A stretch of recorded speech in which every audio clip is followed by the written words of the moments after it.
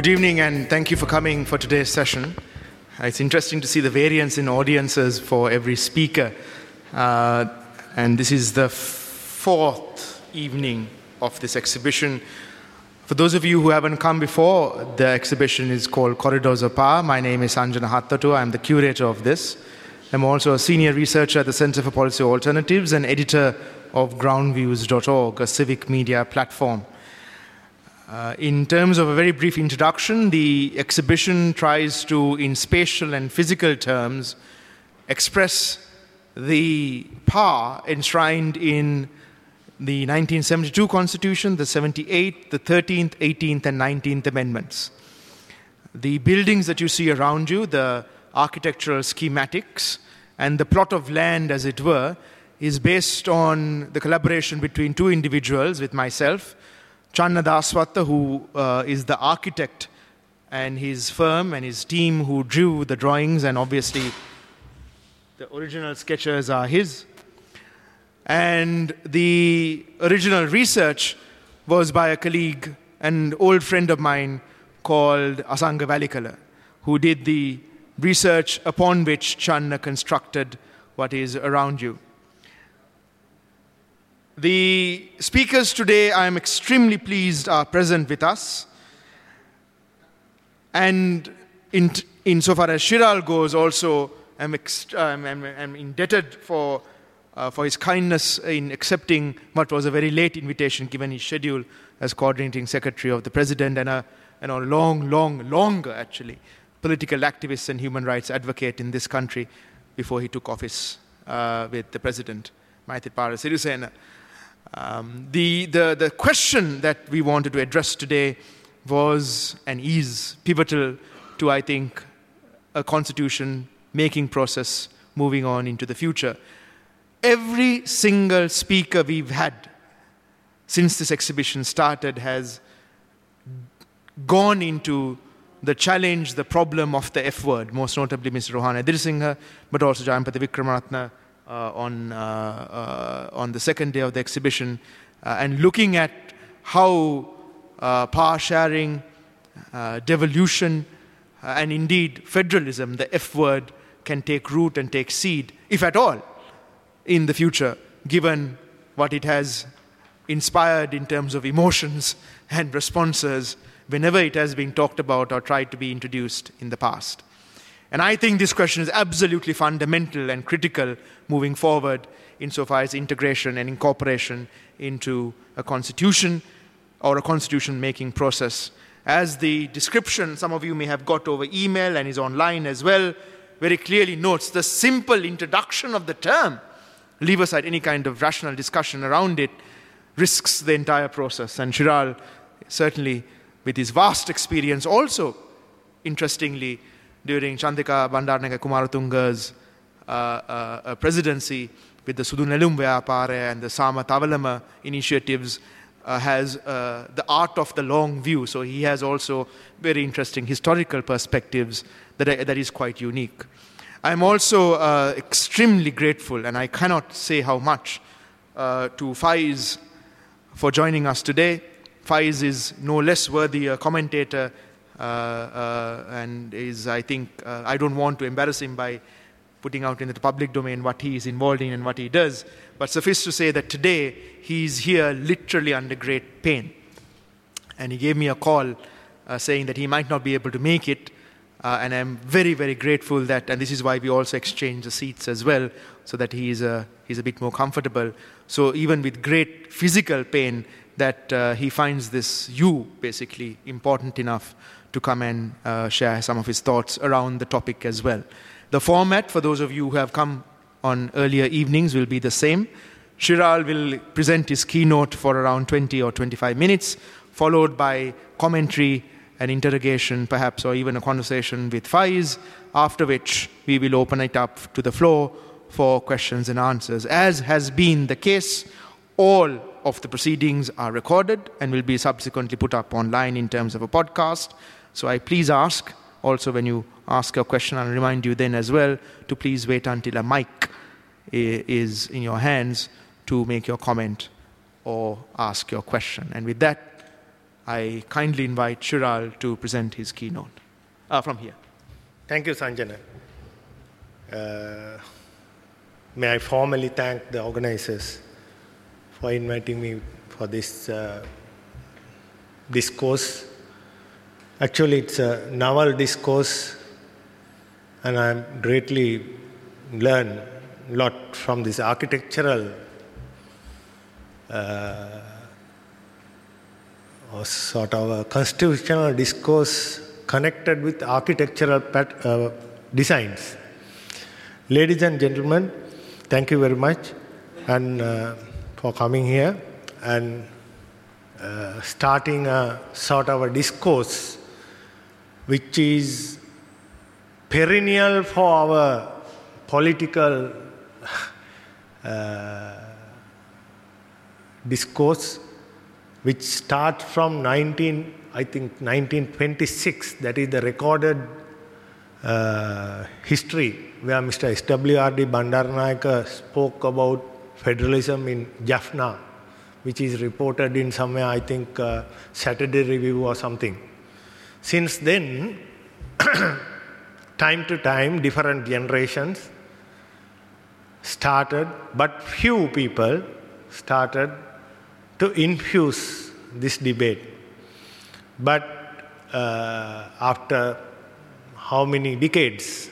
More than 8 decades, still this discourse is going on. But as a person who stood for the Tamil rights and the Tamil solution, I don't see any future, even at this juncture. Therefore, it's very pertinent to say, I don't know, the organizers have dedicated 2 days this discussion for effort and national question. So, this federalism is a very interesting connection with this country, which has always continued with love and hate connection. As a person who was involved with this Tamil question from my university days, evolved into various stages since 1985 or 86. I think I have some kind of experience, a critique on this issue. That's why when Sanjana told me whether I can come and deliver this lecture, I thought I should share this experience, and also I want to record this, because I have a critique not only for Sinhala masses but also Tamil masses with my experience. When you think about marketing federalism or educating federalism or adopting federal structures, first of all, most important thing is to understand the scope of the concept or notion. What I see in Sri Lanka, different schools, different thoughts, different political forces are having different notions and descriptions on federalism.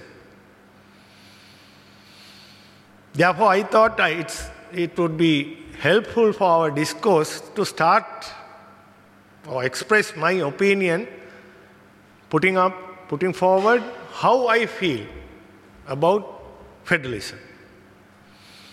Because federalism is not a static word. To me, federalism encompasses structures. I do mean that is state structures when I say structures. And processes. That is state processes. And culture that creates attitudes. That is the first sentence I like to put forward when I define the word federalism. Secondly, these structures, these processes, this culture is connected with non-centralization.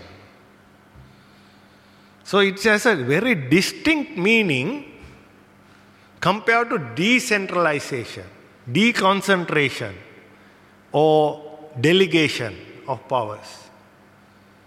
So I want to emphasize that it represents non-centralization. There was no similar word for this word, but we created in 90s or in 2000 somewhere. We used it as nirmadhyagata, non-centralized. In Sri Lanka, in Sri Lankan political discourse, the most difficult part, it's very easy to talk political concepts in English audience. But in Sinhala audience, that is the challenge where we always face. Translating correct meaning and utilization of correct meaning is a real challenge. Some people use power sharing, decentralization, deconcentration, delegation with no idea. That is the problem. So, I want to place my definition on federalism. That is, it's not only structure, it's a culture also. Now, if you look at the Swiss people, I'm fortunate that our Swiss national also here in this audience, they are not only structure bound, but there is a culture connected with. Whereas in Sri Lanka, we are highly centralized people. It starts from our family. Our father is the center. Father is the dictator. Father decides everything. So we develop a centralized culture throughout our life and in politics also. We propagate this centralization. That is the reality of this country. This centralization leads to corruption, centralization leads to anti-democratic practices, and centralization leads to the various other vices. And also Colombians in Sri Lanka, Colombo-centric people. Look at Colombo. Colombo-centric people never think other Sri Lankans are existing. This is a colonial thinking. So in such a case, how can you argue or criticize for masses not accepting federalism, non-centralized thinking, culture? Look at Colombo. Look at Colombo elites. Right? So they are centralized, school-centric, or caste-centric. Yes, one gentleman is still wearing royal. Huh? Okay, very good. Right? So we are like that. So this is culture connected, this whole discourse. So therefore, my hypothesis, what I am talking about when I was asked to do that, when I put my experience, why we couldn't and why we cannot market federalism, I will like to put this into a sort of a sentence or hypothetical argument. It is that I rather like to say the marketing which we did for last several years, education and political discourse alone will not help to uproot psyche from the Sinhala society, and it needs deep-rooted policy changes in incremental manner to remove security syndrome, I will explain it later on, existing within the Sinhala society. So this is my particular argument which I developed through my last 2-3 decades of experience. I was a very passionate promoter of federalism, still I believe, but I don't see a future for that in near period, because we were not tried to look at that problem in a broader manner the way I have defined. Now look at now, we used to criticize Sinhala society, because even when you put this headline, F word connected to Sinhala society. No. But I am saying on the other hand, the Tamil society also play around with this whole concept. They are looking only as a structure only. Look at Tamil society, the way they are using federalism. They are using only for their particular narrow political gain. That is, they want to introduce a structure alone. They are not bothered about processes. They are not bothered about culture, non-centralized culture. Therefore, I see there are 3 main challenges. If you want to uproot this F psyche from the society, where we have to first understand what are the difficulties in institutionalizing the word or concept of federalism.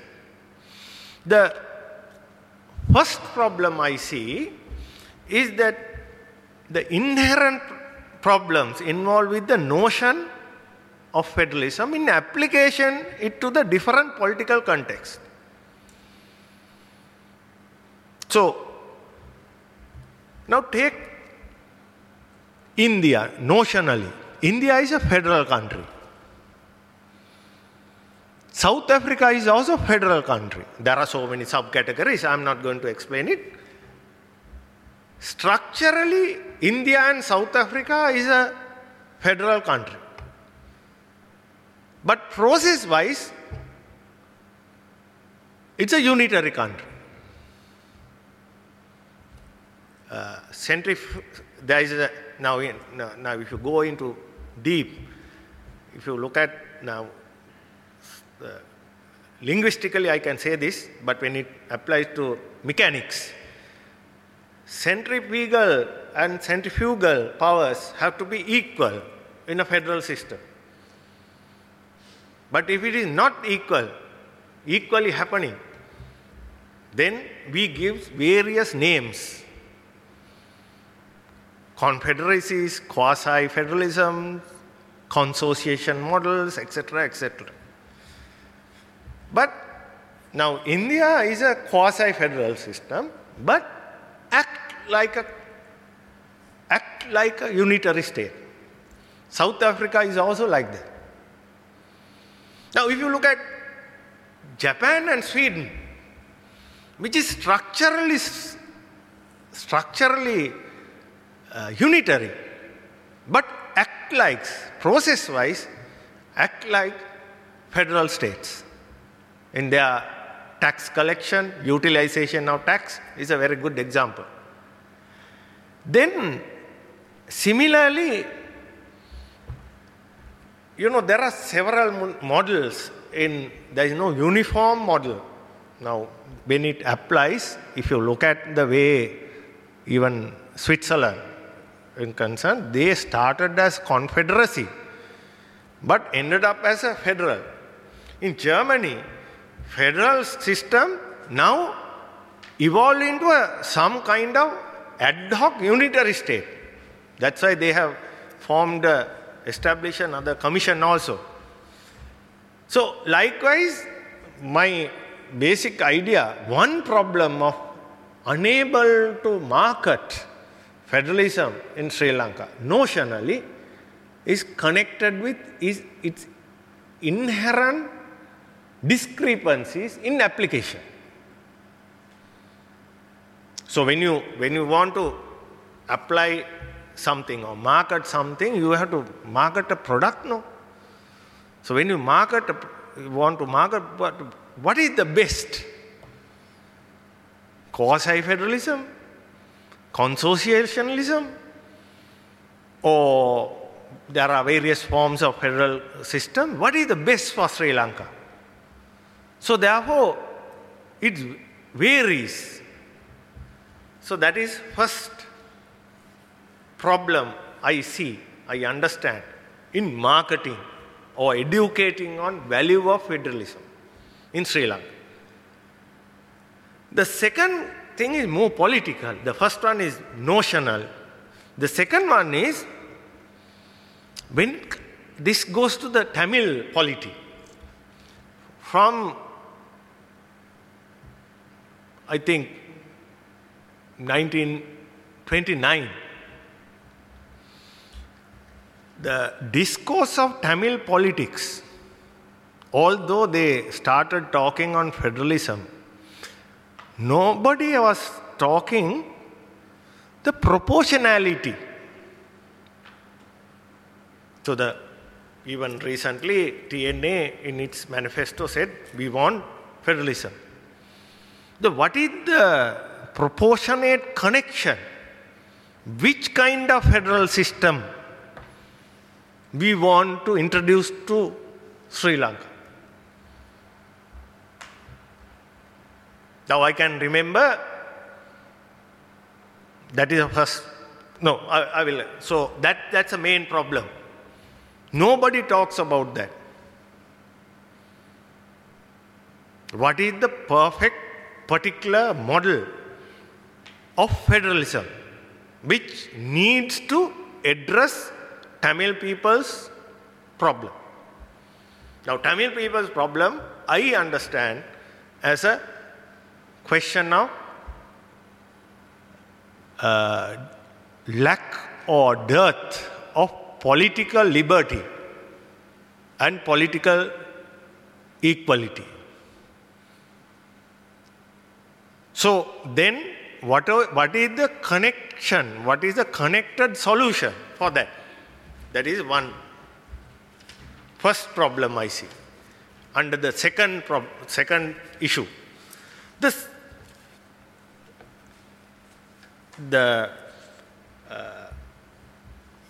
second part of that issue is, since 1929, when this question for the first time surfaced, when the Britishers want to introduce the Colombo Constitution, there was a huge debate erupted at that time between Tamil politics and Tamil elite politics and Tamil Sinhala elite politics on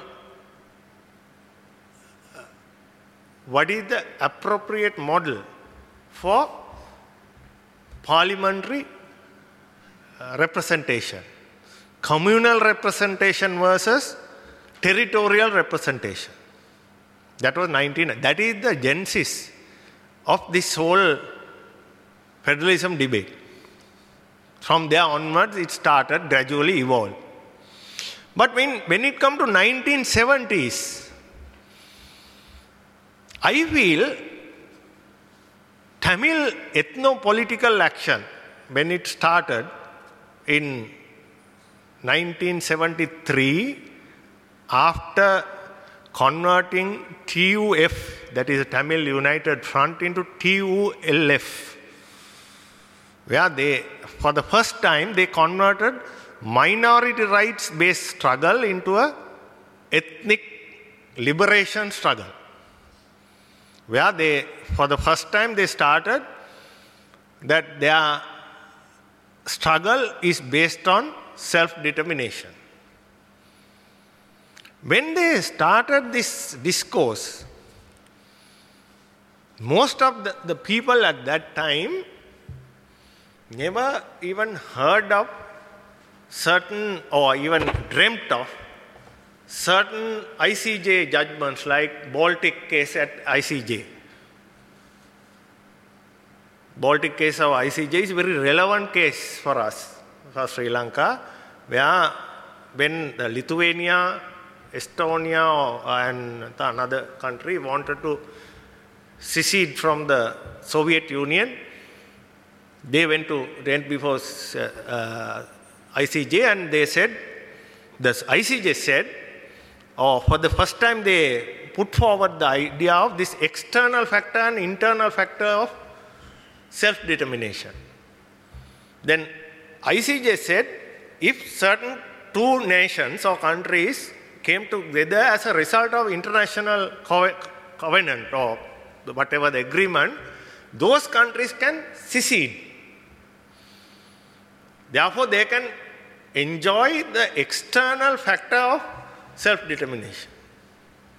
But whereas the nations or ethnic groups who historically stayed together, they cannot enjoy right to secession, but they have the right to self-determination. They have to enjoy internal factor of self-determination. So, getting the precedence from ICJ, we at Berlin, or what declaration, Oslo Declaration, after talking with Mr. Balasingham, Sri Lankan government agreed that applicable notion of federalism is based on internal factor of self-determination. So, if it is correct position at that time, I will argue Vadukode declaration is a politically wrong notion. So look at the way we, based on incorrect foundation, political foundation, we dragged our society for more than 30 years. So my second argument is that why federalism became F word. Second point is the Tamil politics not applied or tried to apply the notion of federalism proportionate to their grievances. I may be not correct, but that is my argument. So as a result, you created sense of hollowness or double standard within the Sinhala society. Thimpu is also said as after the Vadukode. But for the moment, I am not saying Tamil people does not have the right of self-determination. I am talking about a specific thing. So therefore, that is how I am differentiated from Sinhala communist. I am not denying the rights of Tamil people to be based on right to self-determination, but right to self-determination connected with internal factor. Whatever they demand beyond that is politically wrong.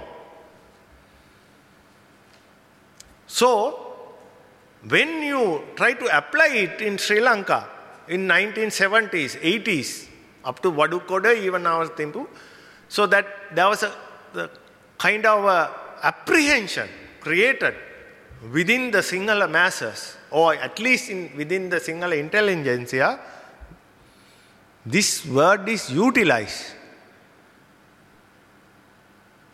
to manipulate the situation.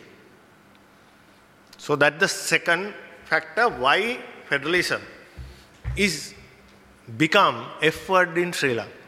The third factor directly connected with the Sinhala psyche. Sinhala psyche is very interesting psyche. We are islanders. Islanders are very insecure people. And always we believe some people are coming to destroy us. And also we think our race will be distinct in near future or someday. This is not a novel situation for Sri Lanka.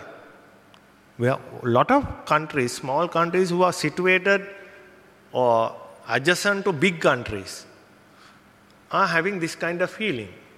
Now look at Cambodians in front of Vietnam. Similar psyche. Look at Koreans near the Japanese people.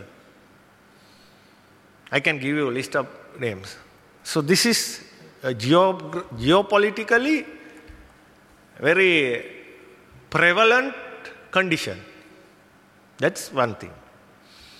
Then the primordial thinking of Sinhala politics, we believe, I quote from Champika, my good friend, Sinhalese are the nation who created the culture of Sri Lanka. Not the Tamils, not the Sinhalese, not the Muslims, Sinhalese. Therefore, still that power exists and we are not prepared to share that power. That means sovereignty with any other person. That is the second thinking. Thirdly, connected with this second and partly for the first, Sri Lankan Sinhala society, if you study the evolution of this discourse of decentralization, Sri Lankan society or Sinhala society always reluctant to go beyond decentralization. Even 1980s round table collapse. When then Reverend Madiya Panyasiya Thero put forward this river basin based thing, based idea on devolution or power sharing. But in fact, even this, although we say that decentralization, okay, but if you go deep into that, it does not go beyond deconcentration and delegation. And there's another reluctance to redemarcate the existing districts.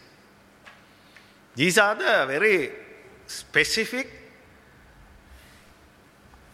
psyches existing within the Sri Lanka Sinhala polity or political mind. So it based on my first and second argument that the primordial definition of the history and other, being islander or whatever. So what happened as a result of these three factors? One is inherent discrepancies, or I'm not saying discrepancies, because in political science, federalism is not a science or something. It's a tinkering mechanism. You can tinker according to whatever the situation. As a result, we don't have a tangible concept to market. That's the first thing. Second thing is, within the Tamil discourse, if you look the way it has evolved, that demand from 1958, time to time they utilize it to satisfy their political struggle. As a result, no credibility involved with that slogan of federalism. Thirdly,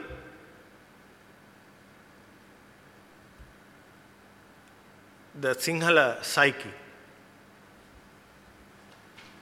on various grounds, as I said, is preventing introducing federalism as a solution for the state building. So these are the things. So is there any solution for that?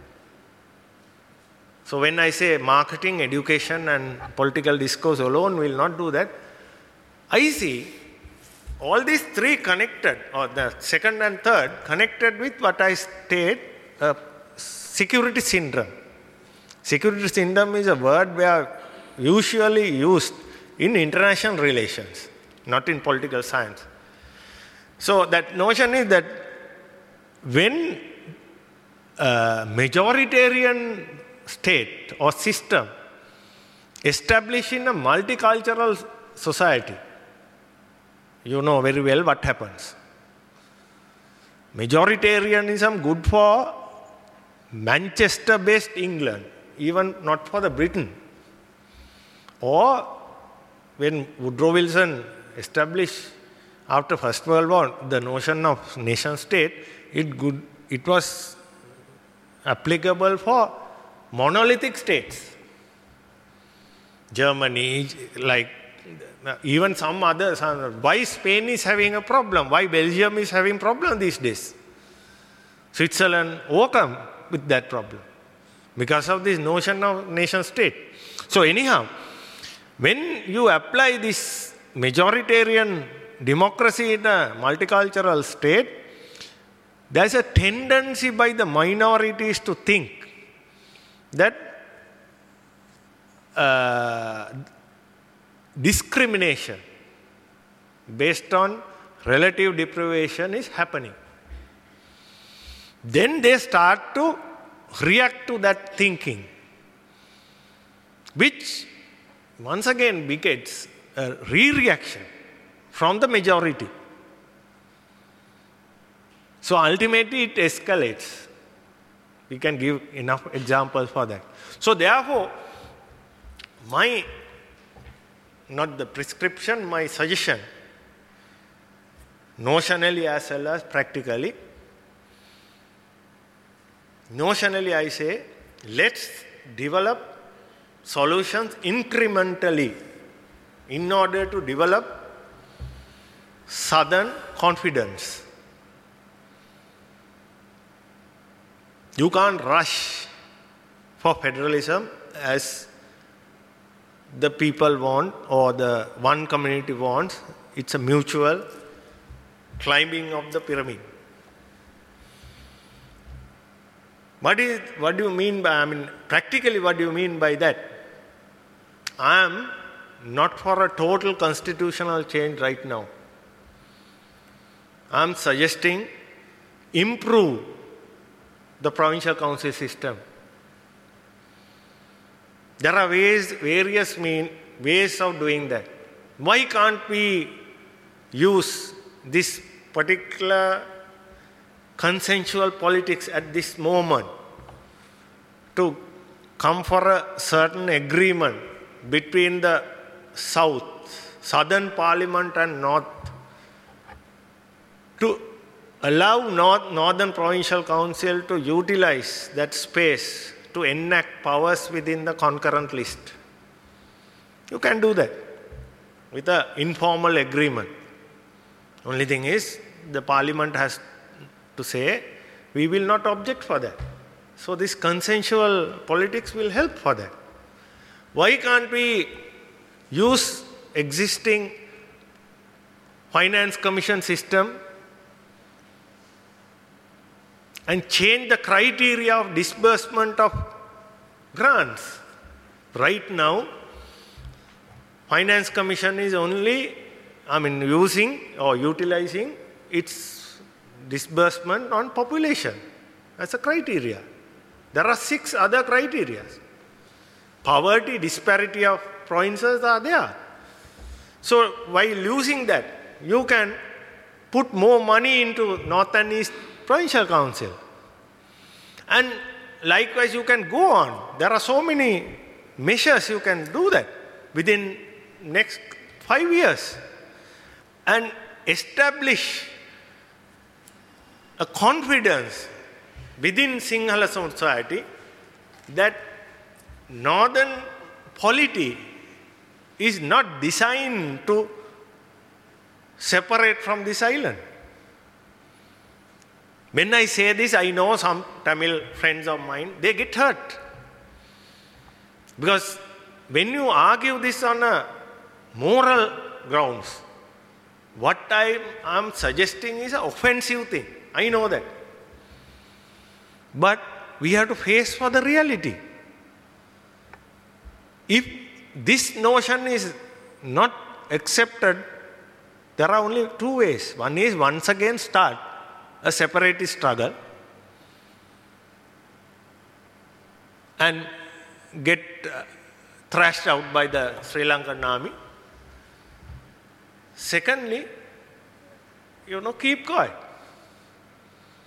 So therefore, I will wind up my expressions. What I am saying is, Sri Lankan future, one day Sri Lanka has to settle with federalism. There is no argument on that, whether we like it or not. Because otherwise, either we have to annihilate Tamils and Muslims, or we have to assimilate Tamils and Muslims into the major race, like Italy and France did. But in modern time, you can't do that. If our forefathers have thought about that in 18th century or 17th century, we must have done that. And then there is no problem. Therefore, nobody can stop this. It will happen, but not immediately. But in order to ameliorate the conditions of the fellow human beings, we have to adopt a pragmatic approach in this regard. That is my argument. Thank you, sir. Thank you, ladies and gentlemen.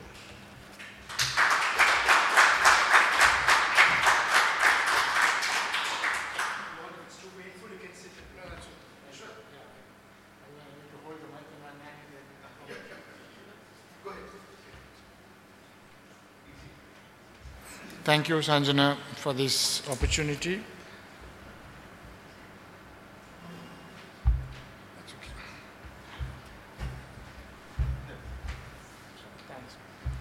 Thank you for all for being here.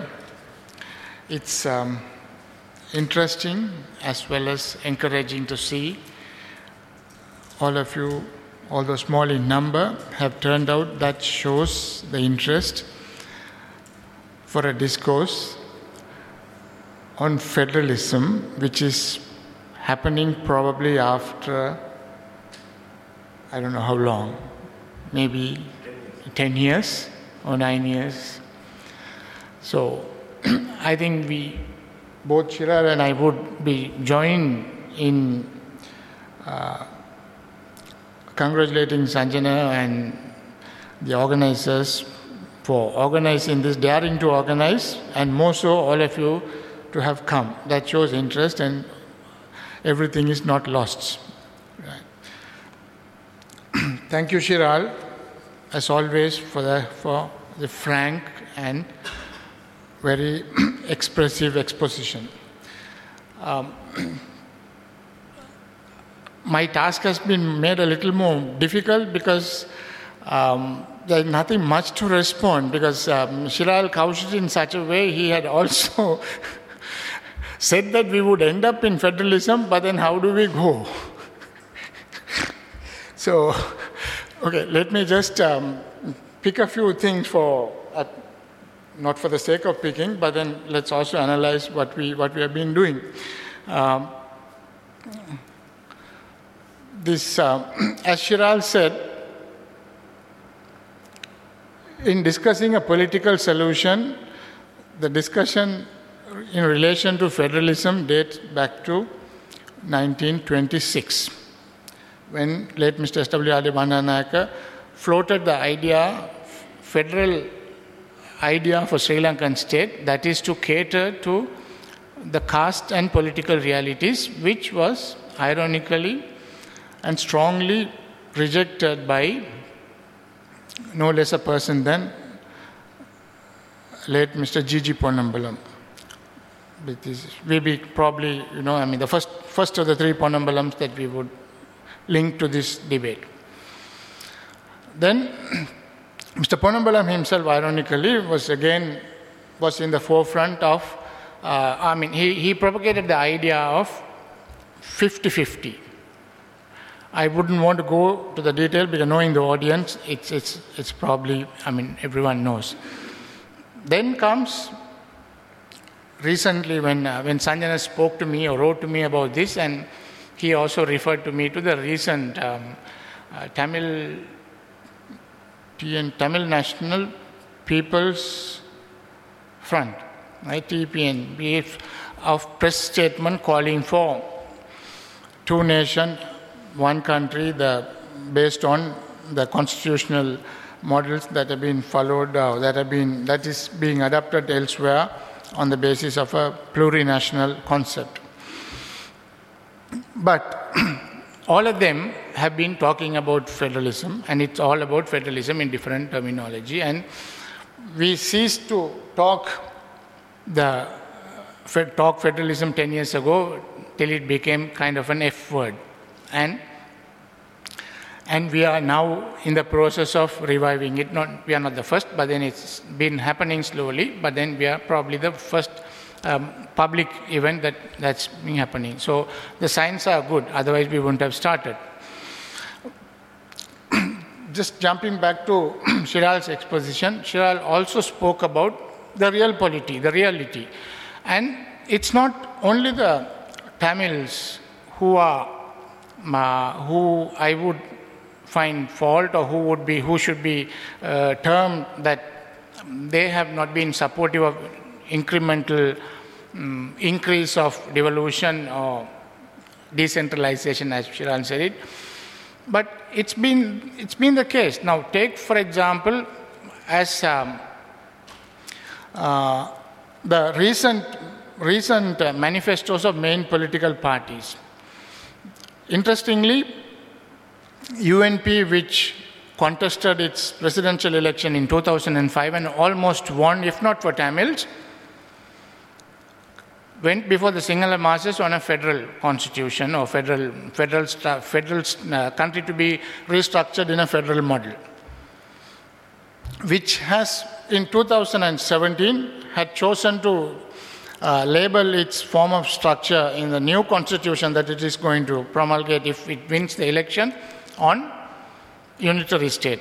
Then again, the UPFA, as it has been doing, it has also labeled it unitary state.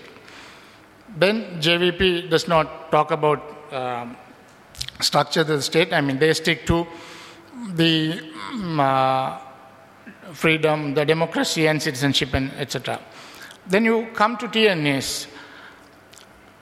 Indeed, it has come from 1977 or Vatukota resolution to a united and undivided Sri Lanka.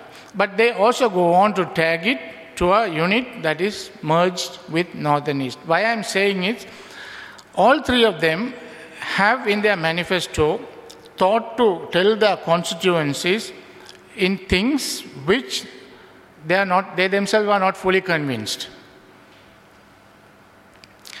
Because both the SLFP and the UNP, over a long period of time, have shown flexibility when it comes to the discourse in relation to constitution making or constitutional reform or restructuring the state, call it whatever that you will, have shown acceptance to devolve or share power.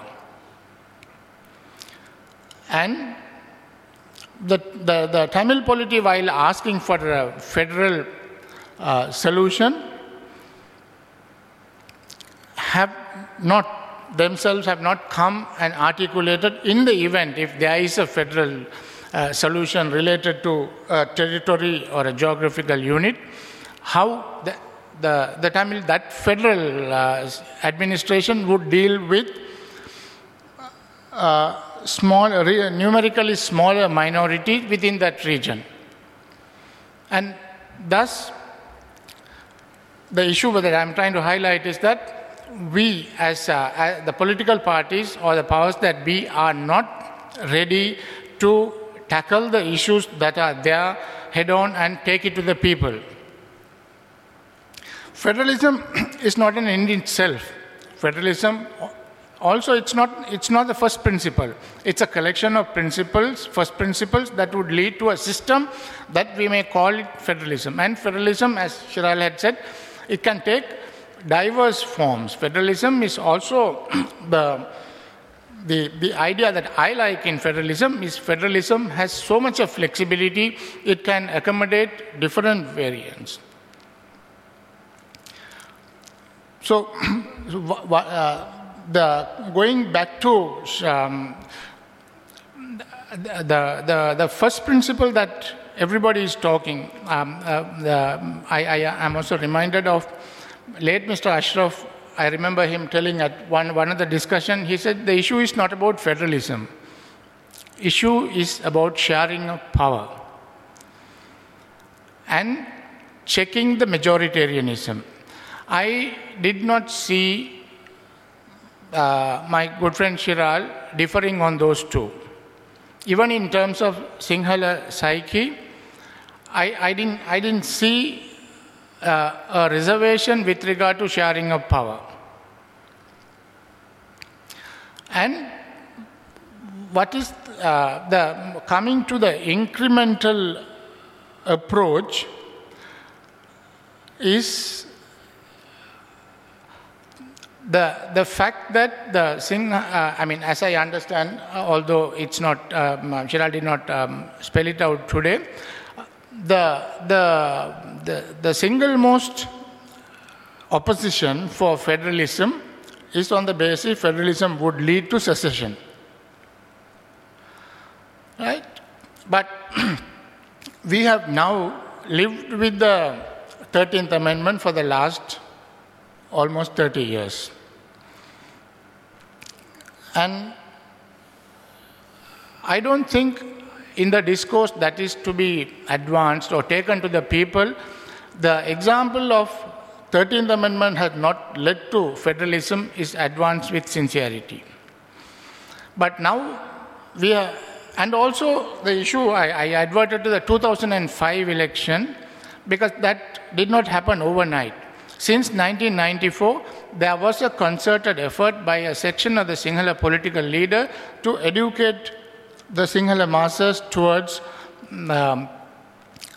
to make them understand the grievances of the other communities that inhabit Sri Lanka.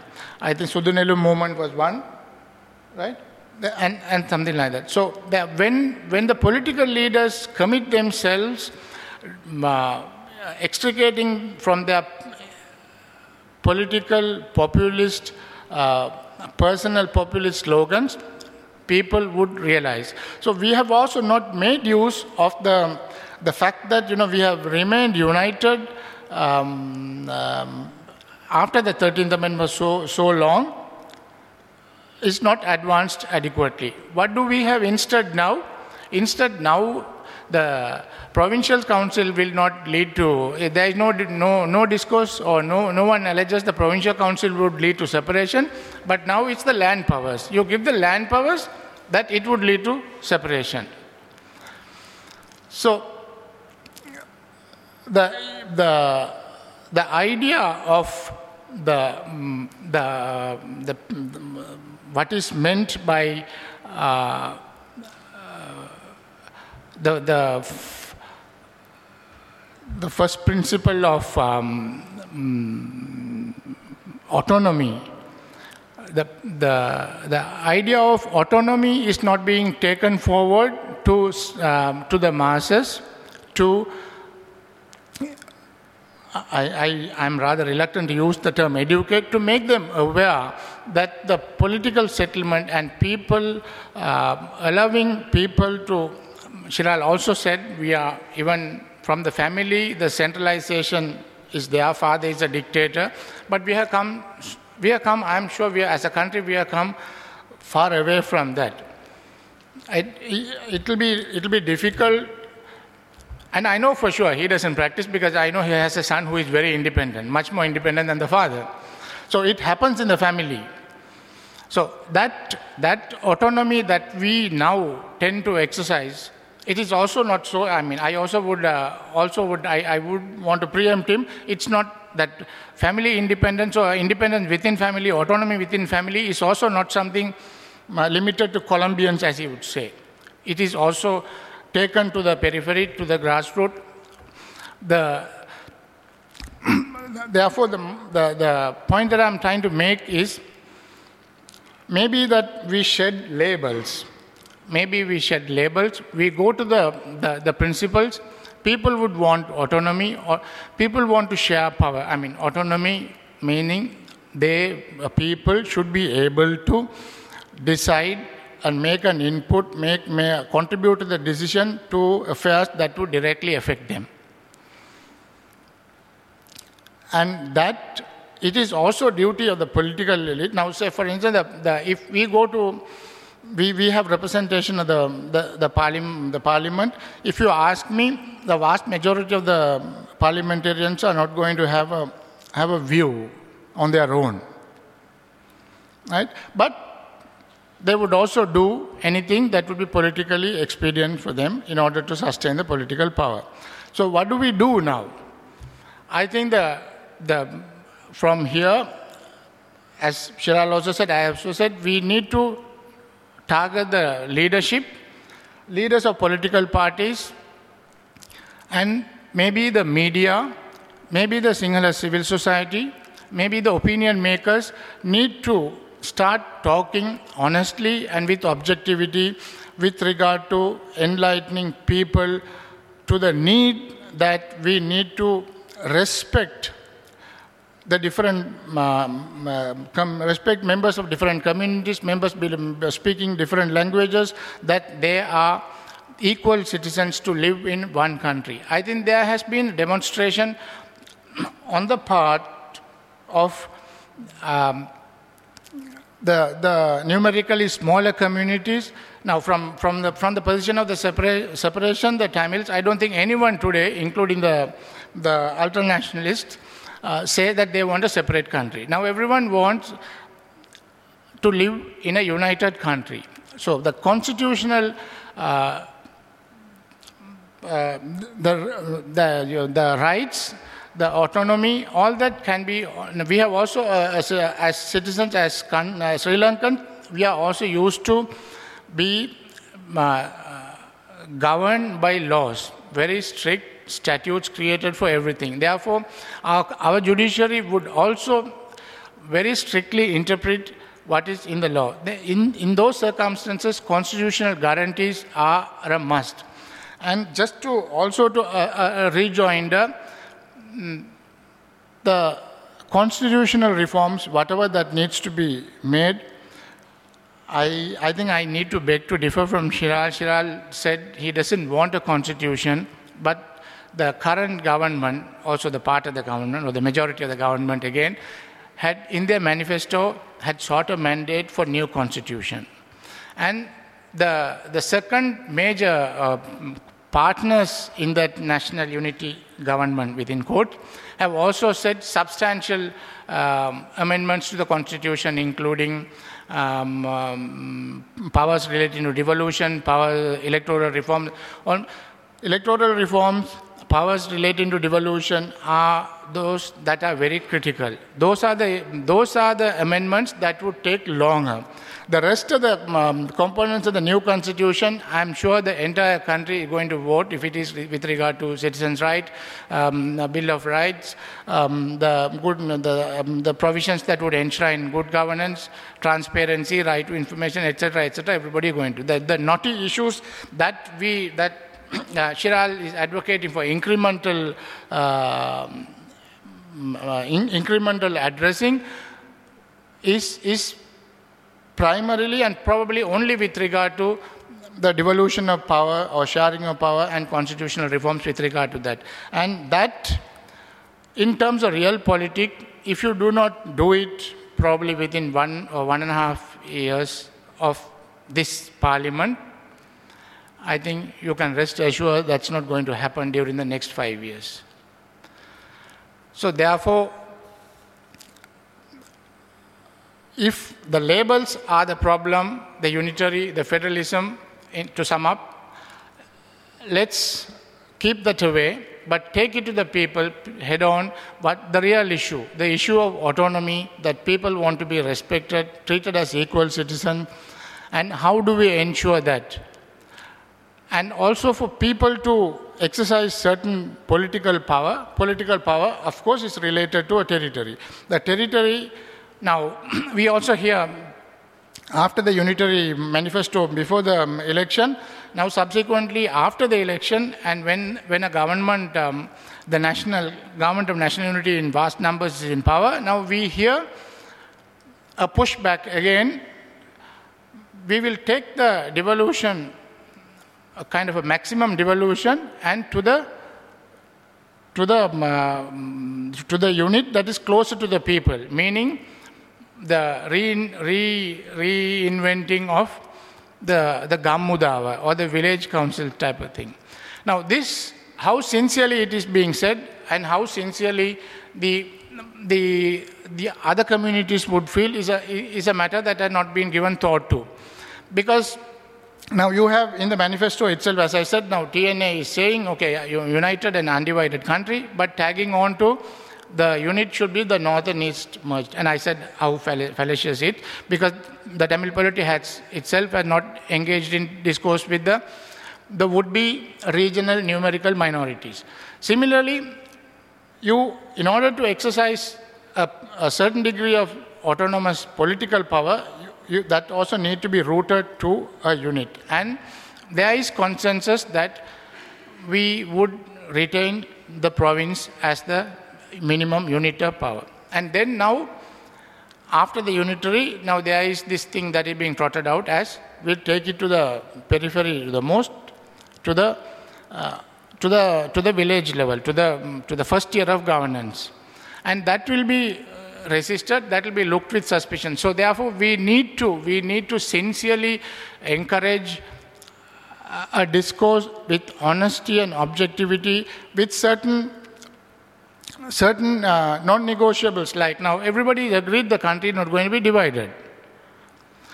And I think there is more than sufficient or more than 90% consensus for province to be the unit of devolution. So and then you also have, there is no question with regard to the center exercising national policy, foreign relations, defense, finance. So those things are put. Why not? Why not we encourage the power sharing minus those with meaningful devolution of power, sharing of power at a level where the communities or the people who have been demanding for fair share of power to enjoy them. And this discourse, I think, we as political activists, civil society activists, we need to push this, get at the political leaders to be frank and honest to their constituency, and then also probably if we can prevail upon the media and opinion makers also to go to the society and explain. I think with that I'll wind up, and thank you, Sanjana, again.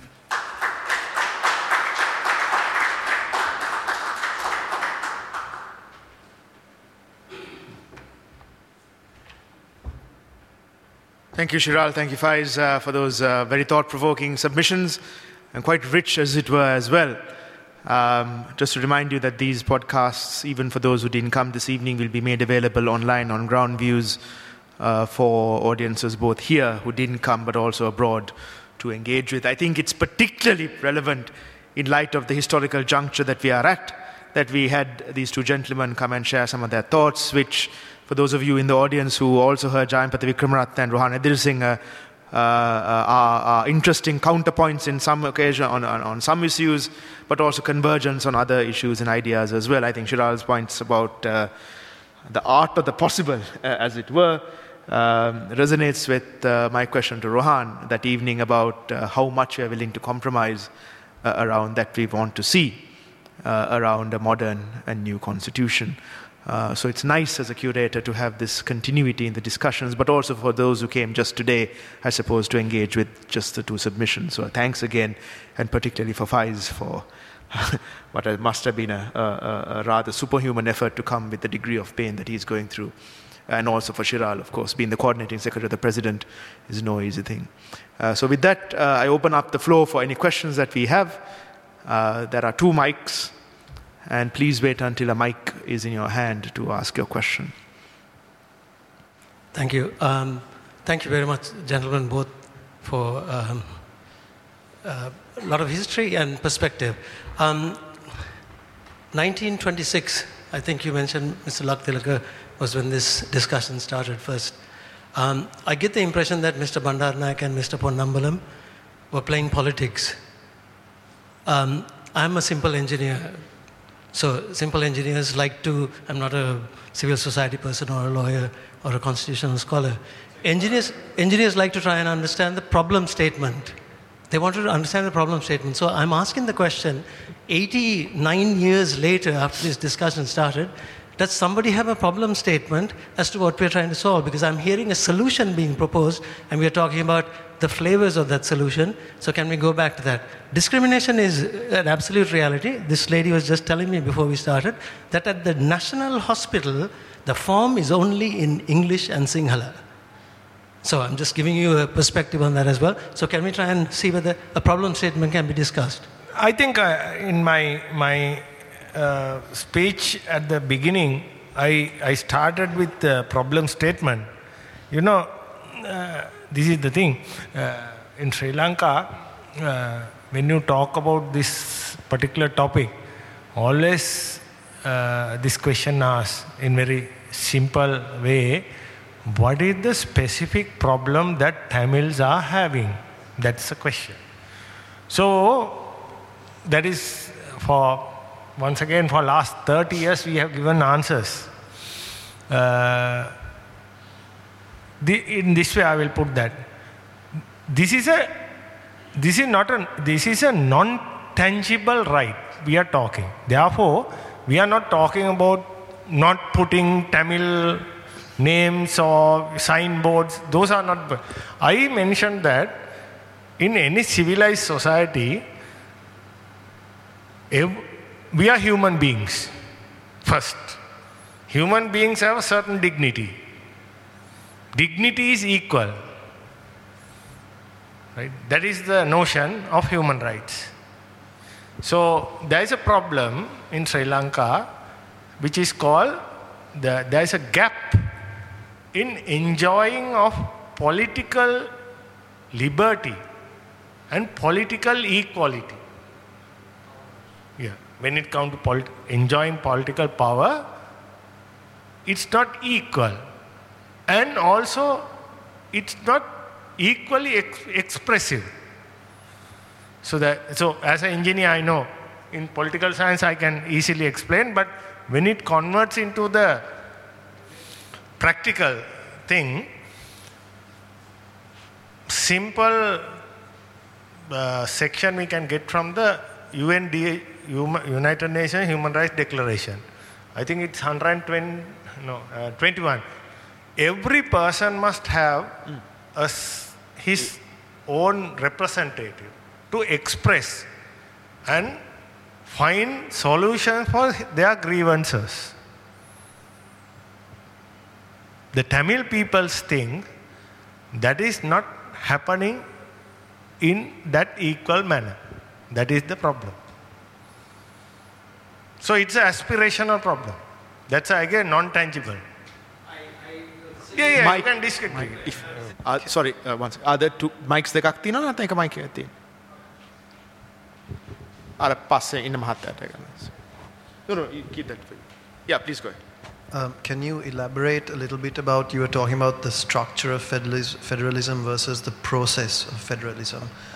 At the end of this, I'm still a little bit hazy on, I thought the structure of a political system determines the processes of that system. in any country, even in Sri Lanka, the structures are the main structures, executive, judiciary and legislature. Then you have various other institutions, those are structures. Then you need a methodology to implement your decision making. Those are the structures. It related with governance. Because you talked about the Tamil community wanting to implement the structure but not the process. Yeah. So my argument is that always they talk about federalism as a structure, not as a process. So this is my identification of their problem of, the way they are putting forward their solution to the masses.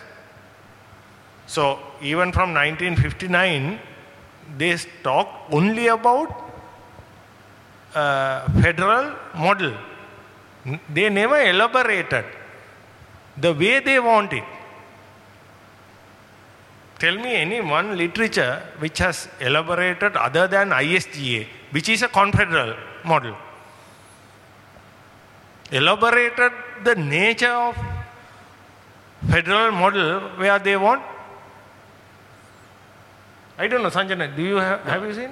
I have not seen. But you might want to say what ISGA is. I don't think. Yeah, no, what I'm saying is, now I know CPA has compiled a huge document on history displaying the various agreements and documents. I have never come across single document which was produced by Tamil political party or Tamil intellectuals, which shows the contours, the processes. That is important to understand what kind of solution we are talking of. Whether it's a quasi-federal or confederacy or consociational model, etc. There are so many models. So how can you agree when you don't have your opponent's map? Not for me. If you think Sinhala polity and Tamil polity as loggerheads, or in two camps who are haggling each other to come for a compromise, where is the other part? There is no other part. Counter proposal is not there. Just to intervene there, what Shiral says is true. But then we have gone as a country slightly beyond that. If you would recall the discussions that were held when President Rajapaksa was the president, after 2010, there were few rounds of discussion between the government delegation and the TNA delegation. I'm not for a moment endorsing what happened there, but I think they are not in the public eye. There are certain contours that have been put on the table. This is just for information. That's about it. Yeah, Chandra, you want to go first? Yeah, Srila, I'd like to take you on your marketing part and lead you to some particular direction. You analyze two types of marketing. Positive marketing, where you go and say what are the benefits, or the negative. If you don't do it, this is what you get. But there is another, each one, which there are various names, let's call it utopian marketing. Everybody gets what they want. Okay, there are toys, as you know, which can be turned in an instant of turning around to become a rocket, to a Superman, to a rubber ball, so that's flexibility is there. So why have we not looked at a marketing which you go and ask the people, what do they want? Right? If you find the people what they want, and if there is a model that delivers what they want, if you put some guiding principles of what people want and market that, this is what we are delivering. We are not delivering a structure or a process. We are delivering what people want. If they want peace, if they want to live with each other, if they want economic growth, if they want prosperity, whatever they want, they want to have water shared, or whatever their particular needs. That is what we should be marketing. Sudunelum also, I think, failed because they were trying to, offer some, let's not go into those. Why not your marketing approach, your talking word marketing came throughout your this thing. I think there is a solution to the marketing, which can be by asking. And when you are saying, again, you reduce this marketing initiative to two segments, Tamils of the north and the Sinhalese of the south also. There are others. What about the other left out communities? Even the beach veddas of Batikalo to the estate Tamils of one place to another. So you don't. Problem here is that we are trying to use this marketing technique of trying to find a solution base which people want to deliver, and that way you will be able to market. You don't have to wait till your long term. Put guiding principles based upon what people want and say this is what we are going to produce as a constitution within this constituent assembly or constitutional assembly or whatever that's going to be. We are going to solve. These are what people want. One example, before and after the election CPA survey, you find that you would have found that probably everybody believes that after the victory, people would have wanted less to be given. But if you look at those figures, which was before and after people are more willing to share power. So there are indications, people-based. Unfortunately, everything that's been done is power-based or politician-based. Look for marketing that is people-based, delivering what they want. And that probably is the solution to what we want rather than incremental. Do you want to respond briefly or you want to? There is more of a comment, I suppose. Or you want No, I mean, I was talking according to my topic. The F word related to Sinhala society. So that's why I'm talking about. I'm not talking, I was not, putting forward a broader idea how to market constitutional reforms. I was talking about the challenges of marketing federalism. Constitutional reforms, yes, no problem. But when it comes to F word or power sharing is also okay. But you should climb another step from there. Then only you find the difficulty. So I'm very appreciating your positive thinking. No problem. I may be a negative thinker. That negativeness has come after struggling for this whole cause for another three decades. But I'm still positive. Yes, you are correct. I have no particular counter argument for you. No, not Kihan. Sorry, there's one in front. Yeah, go ahead. Yeah, hi. Just have a quick question for any one of you on the stage today. One of the benefits of being here for 3 days and listening to various speakers is the continuity. The unfortunate side of it is it also causes a little bit of confusion. Just clarity. A statement was made today on the stage that the SLFP and the UNP have been very flexible in approaching this whole issue. Whereas if I recall on the first day, one of the speakers mentioned that both in 1972 and in 1978, 72 the SLFP and 78 the UNP missed an opportunity to achieve a compromise. So I got the impression there that the SLFP government wasn't flexible in 72 and the UNP government wasn't flexible in 78. And yet I heard something today that said they've both been very flexible. So I'm a little confused. I'm just looking for some clarification. Any one of you can address this. Yeah, no, everything, let me preface it saying everything is comparative. When I said flexible, it's also comparative. But this is after 78. In 1994, Mrs. Chandrika Bandanayake led the SLFP government, and that started a process.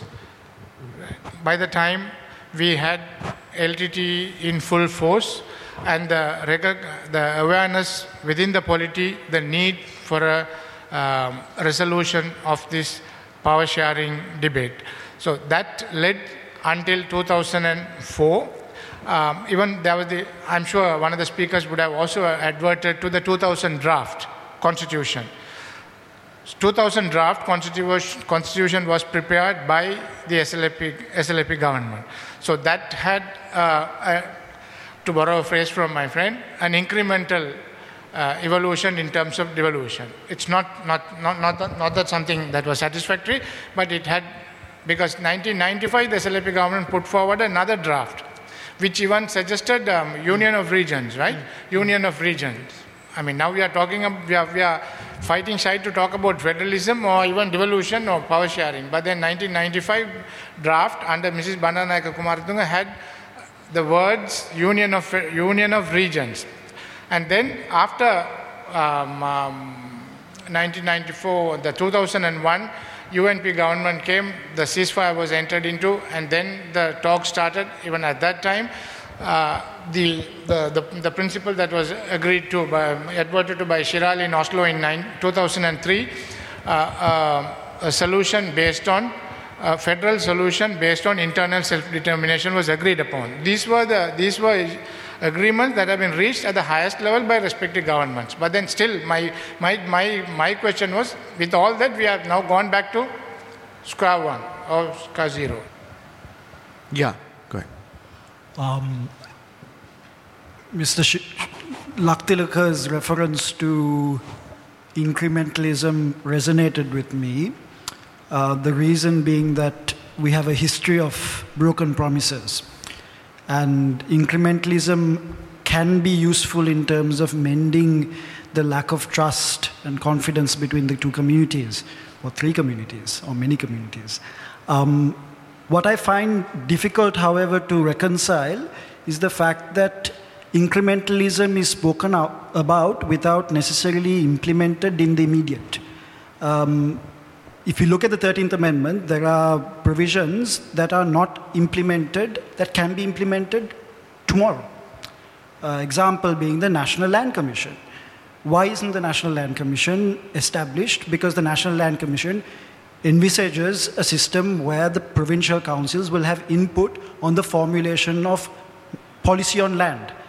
So I'm just wondering whether we have ABC and not implementing ABC but talking of H, and we would never get to H because there's no trust that even the ABC would be implemented.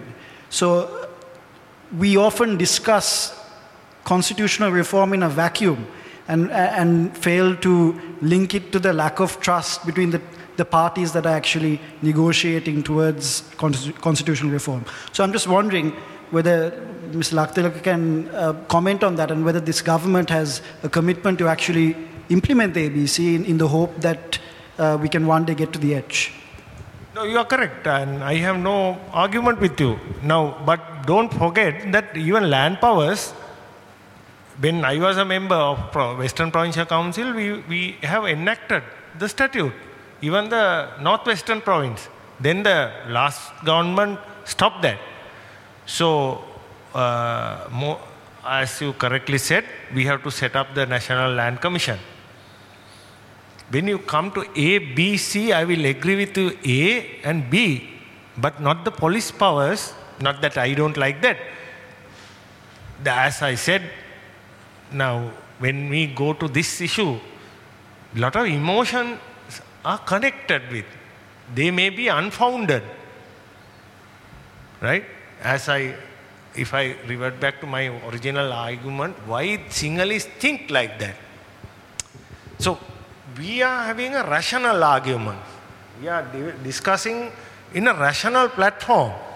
But the majority of this country are poverty-stricken. 50% of the 10 million are rural, poor masses. Right?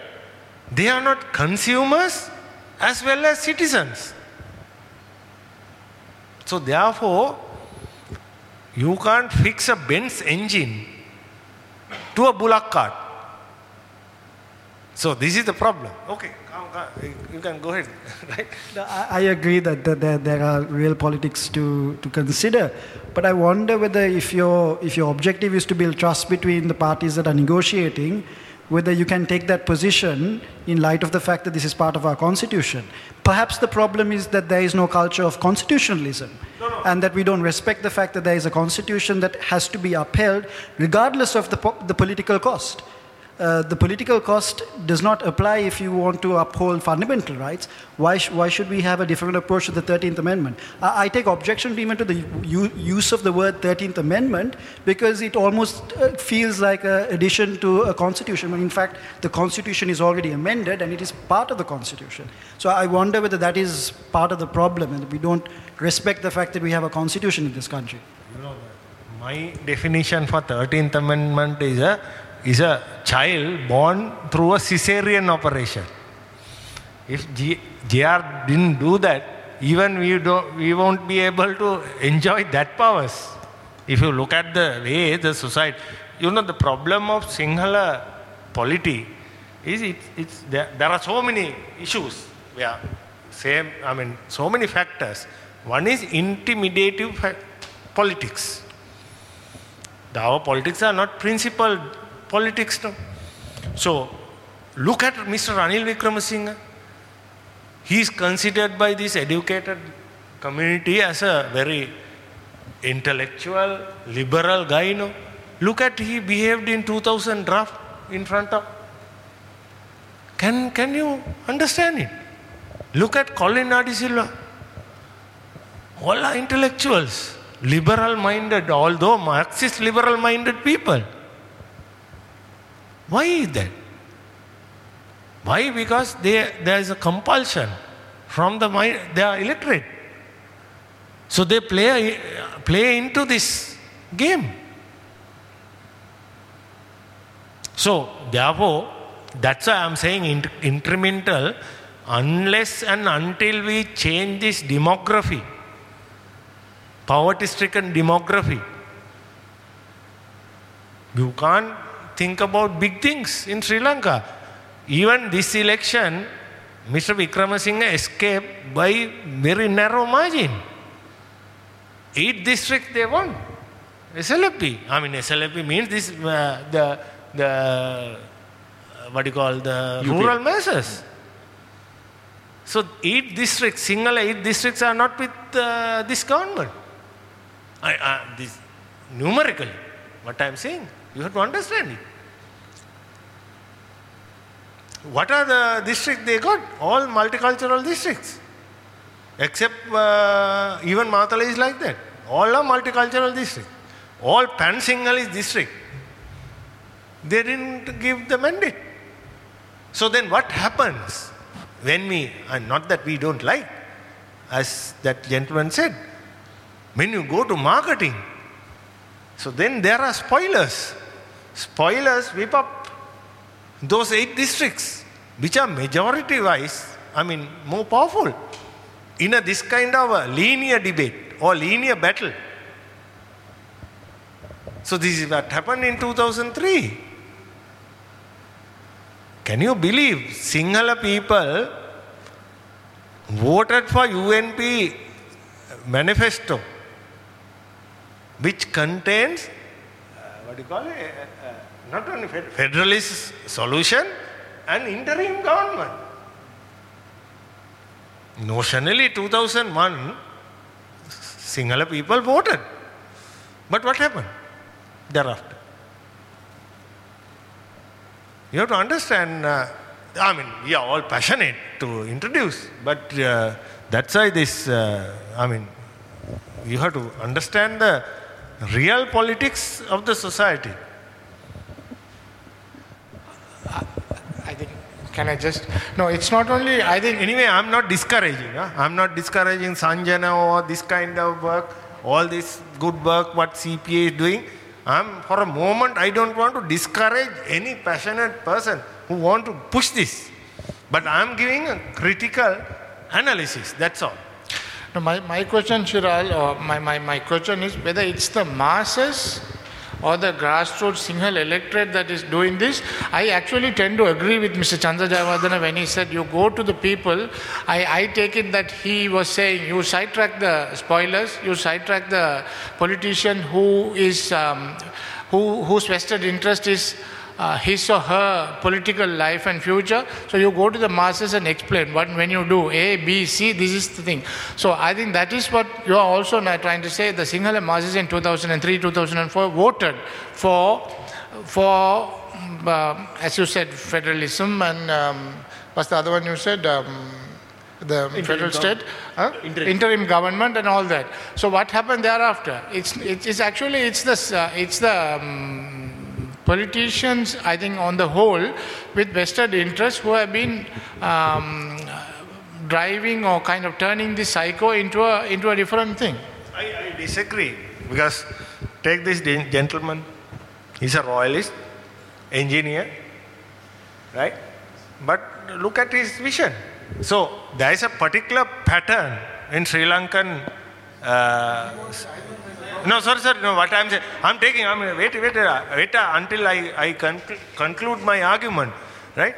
This is what happens when you wear a royal T-shirt. You know, No, sorry. No, I'm not. I'm saying what I want to say, that it is not only restricted for rural masses, Sinhala rural masses. Even within the professional, educated Sinhala masses, this particular psyche is there, right? So, although the majority is 10 million poverty groups, right, among the educated elite groups and professionals, this is there. Mr. Laktilaka, the only reason why I have this shirt on, because it costs 800 rupees as opposed to going and buying something at Odell for 3,000 rupees. I'm being a practical engineer. Now, you seem to have a huge issue about this. My point is, I raised a simple question about what is the problem statement. The discussion about a federal thing is a solution. I'm asking, what is the problem statement? That's all I'm saying. That is based on, if it's based on discrimination issues, what are those specific discrimination issues? Those can be addressed rather than having this gigantic esoteric discussion about the shape of the federal solution. Sarah brought this up, I think, on that night, and he said, look, let's not talk about this unitary or the federal thing. Let's look at the functional issues. Can we address the functional issues? I think that was an absolutely sensible suggestion. That's what I was trying to get to Mr. Laktilaka, nothing else. And I hope you understand, I'm wearing this shirt only because it's 800 rupees. Okay, not for any other reason. Now I'm referring, I'm getting an example, I'm particularly referring to you. Sorry if you hurt your feelings. I mean, what I wanted to show that, although my main argument is that half of the population, Sinhalese, are going for this kind of pan-Sinhalese thinking. It is not only restricted for that, even within the educated class, majority. If you look at the way the Sinhala educated professionals voted, even last election, there is apprehension. So it's not a given, basically. Yeah. That's what I said. Very good. I think this fruit for more discussion. Yeah, do you want to maybe final question? Unless there's a pressing one after this. No, this is another quick question. There's been a lot of talk today about how the masses think. I just ranked out. I went up into the hills one day and in the tea estates, and I was talking to a manager of a plantation. And just out of curiosity, I said, how do the folks who work on this plantation vote? How do they decide to cast their vote? And the manager of the plantation said, they come to me. I tell them. They ask my opinion and they ask my advice. So when we talk about how the masses think, how much of what they think is actually what they really think, or how much of what they're told how to think? And if we say it's what they're told how to think, then is that an easier problem to solve than trying to solve how the masses think in general? Any one of you? Which kind of links back to Chandra's marketing issue, in a sense, in my mind at least. But maybe the two of you have a... Yeah, you are correct. But when it comes to psychosocial analysis, there's certain thing in our subconscious mind which we call collective unconsciousness. That collective consciousness is connected to certain things, certain values. Now, if you look at the way Mr. Gotabaya Rajapaksa planned Api Venuwen Napi, right? He was talking about in that song certain things related to Gajaba, but not particularly mentioning the Gajaba. So he was touching that. There's a touching point which has settled in our mind. That's why I said, overtly, what you have said is correct. Always somebody is, directing. But there's certain point within our society which I have to address. So far in marketing, that was not addressed. That is my argument. I'm not an expert on that area, but some Sanjanas and others have to think about that. That particular, in psychosocial analysis, we are saying that this particular point has to be addressed. So far, I have not seen that point was addressed in communication strategy. David, may Mahathir. Sorry, you had a question as well? Is it a comment? Can it wait after? Because we are pushing time. Okay. So David, you go first. And then. Just a very quick note on the same topic, because Shirala, at the beginning of his intervention, quoted the example of Switzerland. As a background information, in 1845, when we adopted our fundamental chart, our constitution based on the federal system, I guess that probably 90% of the population had no clue what federalism was. 90% of the population had never visited the other linguistic area of the country. Probably in 1845, the literacy rate was less than 50%. So there was a very limited elite, political, economic, that decided to go for federal model. And then they create after the culture of federalism. You mentioned that there is no culture of federalism in Sri Lanka. It took 200 years to create this culture. But first you need the fundamental chart. Then you introduce the teaching of the federalism into the curriculum at school, sensibilization, public debate. It takes years, but I agree with the intervention that perhaps the problem is the lack of constitutionalism value in this country. So you discuss so many years about which form, which shape to give your constitution, but the problem is there probably. It's not the federalism, it's the constitution itself, the value of the constitution. What kind of value a society give to the fundamental chart? Perhaps because at that time we were still close to the French Revolution and so on, it was easier at that time to be deeply entrenched into this value of a constitution. And today, perhaps in Sri Lanka, you have completely different history background and so on. You have a different issue to tackle. But I would disagree with you when you say you first need a federalist culture and then you go for a federalist model. No, I would say it's the contrary. You first got the fundamental chart and then you go for the culture. That is the example of Switzerland. So I'm not saying it's apply also to Sri Lanka, but that is the history of my country. Shira, can you wait 1 second? We will have the final comment. I hope it's a short one, yeah? Can our foreign minister, when he gets back from Geneva, make the same speech in Sinhala in front of the Sinhala masses? I don't know. You have to ask it from Mangala. What I want to say is that you are correct in a way. There was as Sanjana said, there was so much of missed opportunities, no? When S.W. Bandaranaike and Mr. Chellonayagam was talking about this 1956 solution, they were all members at Capri. Drinking.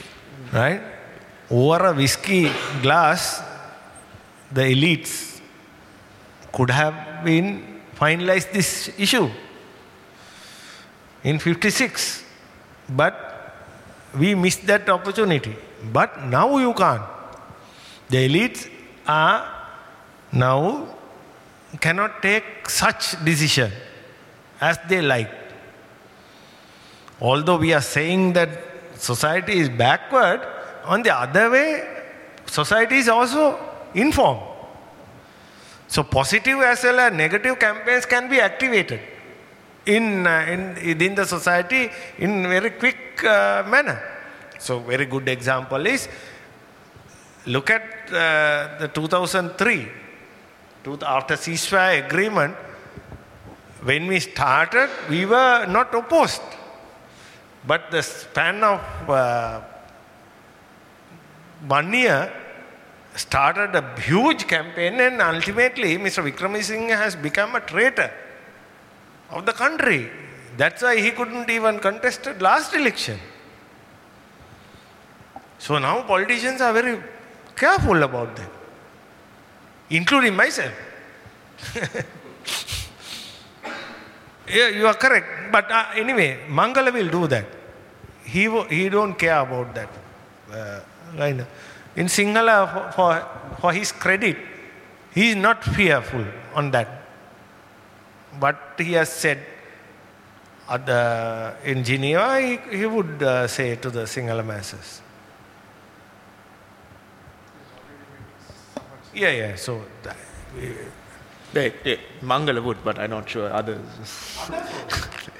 Not entirely convinced, but I think that's a wonderful place to also end the debate. I've always, in the conceptualization of this panel, one of the things that I wanted to frame and bring out was also maybe the failure of our imagination, our collective imagination, to kind of imagine ways out of the conundrums that we are faced with today. It always occurs to me that the solutions to what we have seen as stark, dramatic challenges and problems are always in the same mold, as it were. And I think creativity and imagination play some role. While taking on board everything that Shiral has said, I think the person, he says good morning to every morning, the president of our country, in a very practical way since the 8th of January, has created a culture of change. I recall saying to international observers that the general election on the 17th of August was such that none of us had experienced before. You didn't have huge cutouts. You didn't have posters accosting you. The noise, literally the noise around the election was dramatically almost silence. It was so bizarre, as it were. And, that was not the kind of timber around the election you could have dreamed about, literally. This section here was not something that when I started talking with Asanga and Channa in February 2014, we even conceptualized as part of this exhibition. We were looking at 43 years of constitutional evolution, but the 19th Amendment was not something that we thought could be passed. So I think that history suggests, even with apartheid in South Africa, with the political developments here, that what we think impossible today is within the domain and the art of the possible tomorrow. And what it requires, I suppose, is what Shiral from his position and Faiz from where he is and all of us from where we are also need to encourage our political classes to have the courage. It's also not for me a chicken and egg scenario. I think that political vision and will and leadership does change dynamics in the masses. There's no question about it, I think. And I think, Davide, to your point, while in Switzerland it might have been from a normative scenario where people just didn't know about federalism, I think what Shiral and Faiz and all of us are, as you know full well also, the question is the vilification of the F word. It's the association, the normative association with everything that is evil and subversive and even terrorizing that the popular psyche and anybody who is a proponent of this needs to deal with. It's not an insignificant problem and challenge, as you know. So I suppose with Chandra's point, the marketing issue, the fundamentals of why we are talking about this, the power structures that exist that could be leveraged for it, Gehan's point about constitutionalism, and that has been actually a leitmotif about the lack of respect for constitutionalism in this country, are all points I think that we should take forward. And more than any other, I suppose, keynote address, this has left questions and avenues for further discussion, and I hope that both those in the audience will continue those discussions. Shiral is an approachable person. unlike some others in government. And I think he also values this kind of public debate. As I said, even though he's now where he is, Shiral's roots are in this kind of discourse. And with that, may I thank Mr. Laktilaka and Mr. Faiz very sincerely for coming this evening. It didn't occur to me till today that this is actually one of the first discussions we actually had on this F word for a very long time. It wasn't in my mind. I was looking at it from the construct of what is around us, but I suppose it is opportune that we start talking about this today. So thank you very much for coming this evening, and may you have a pleasant evening. Thank you.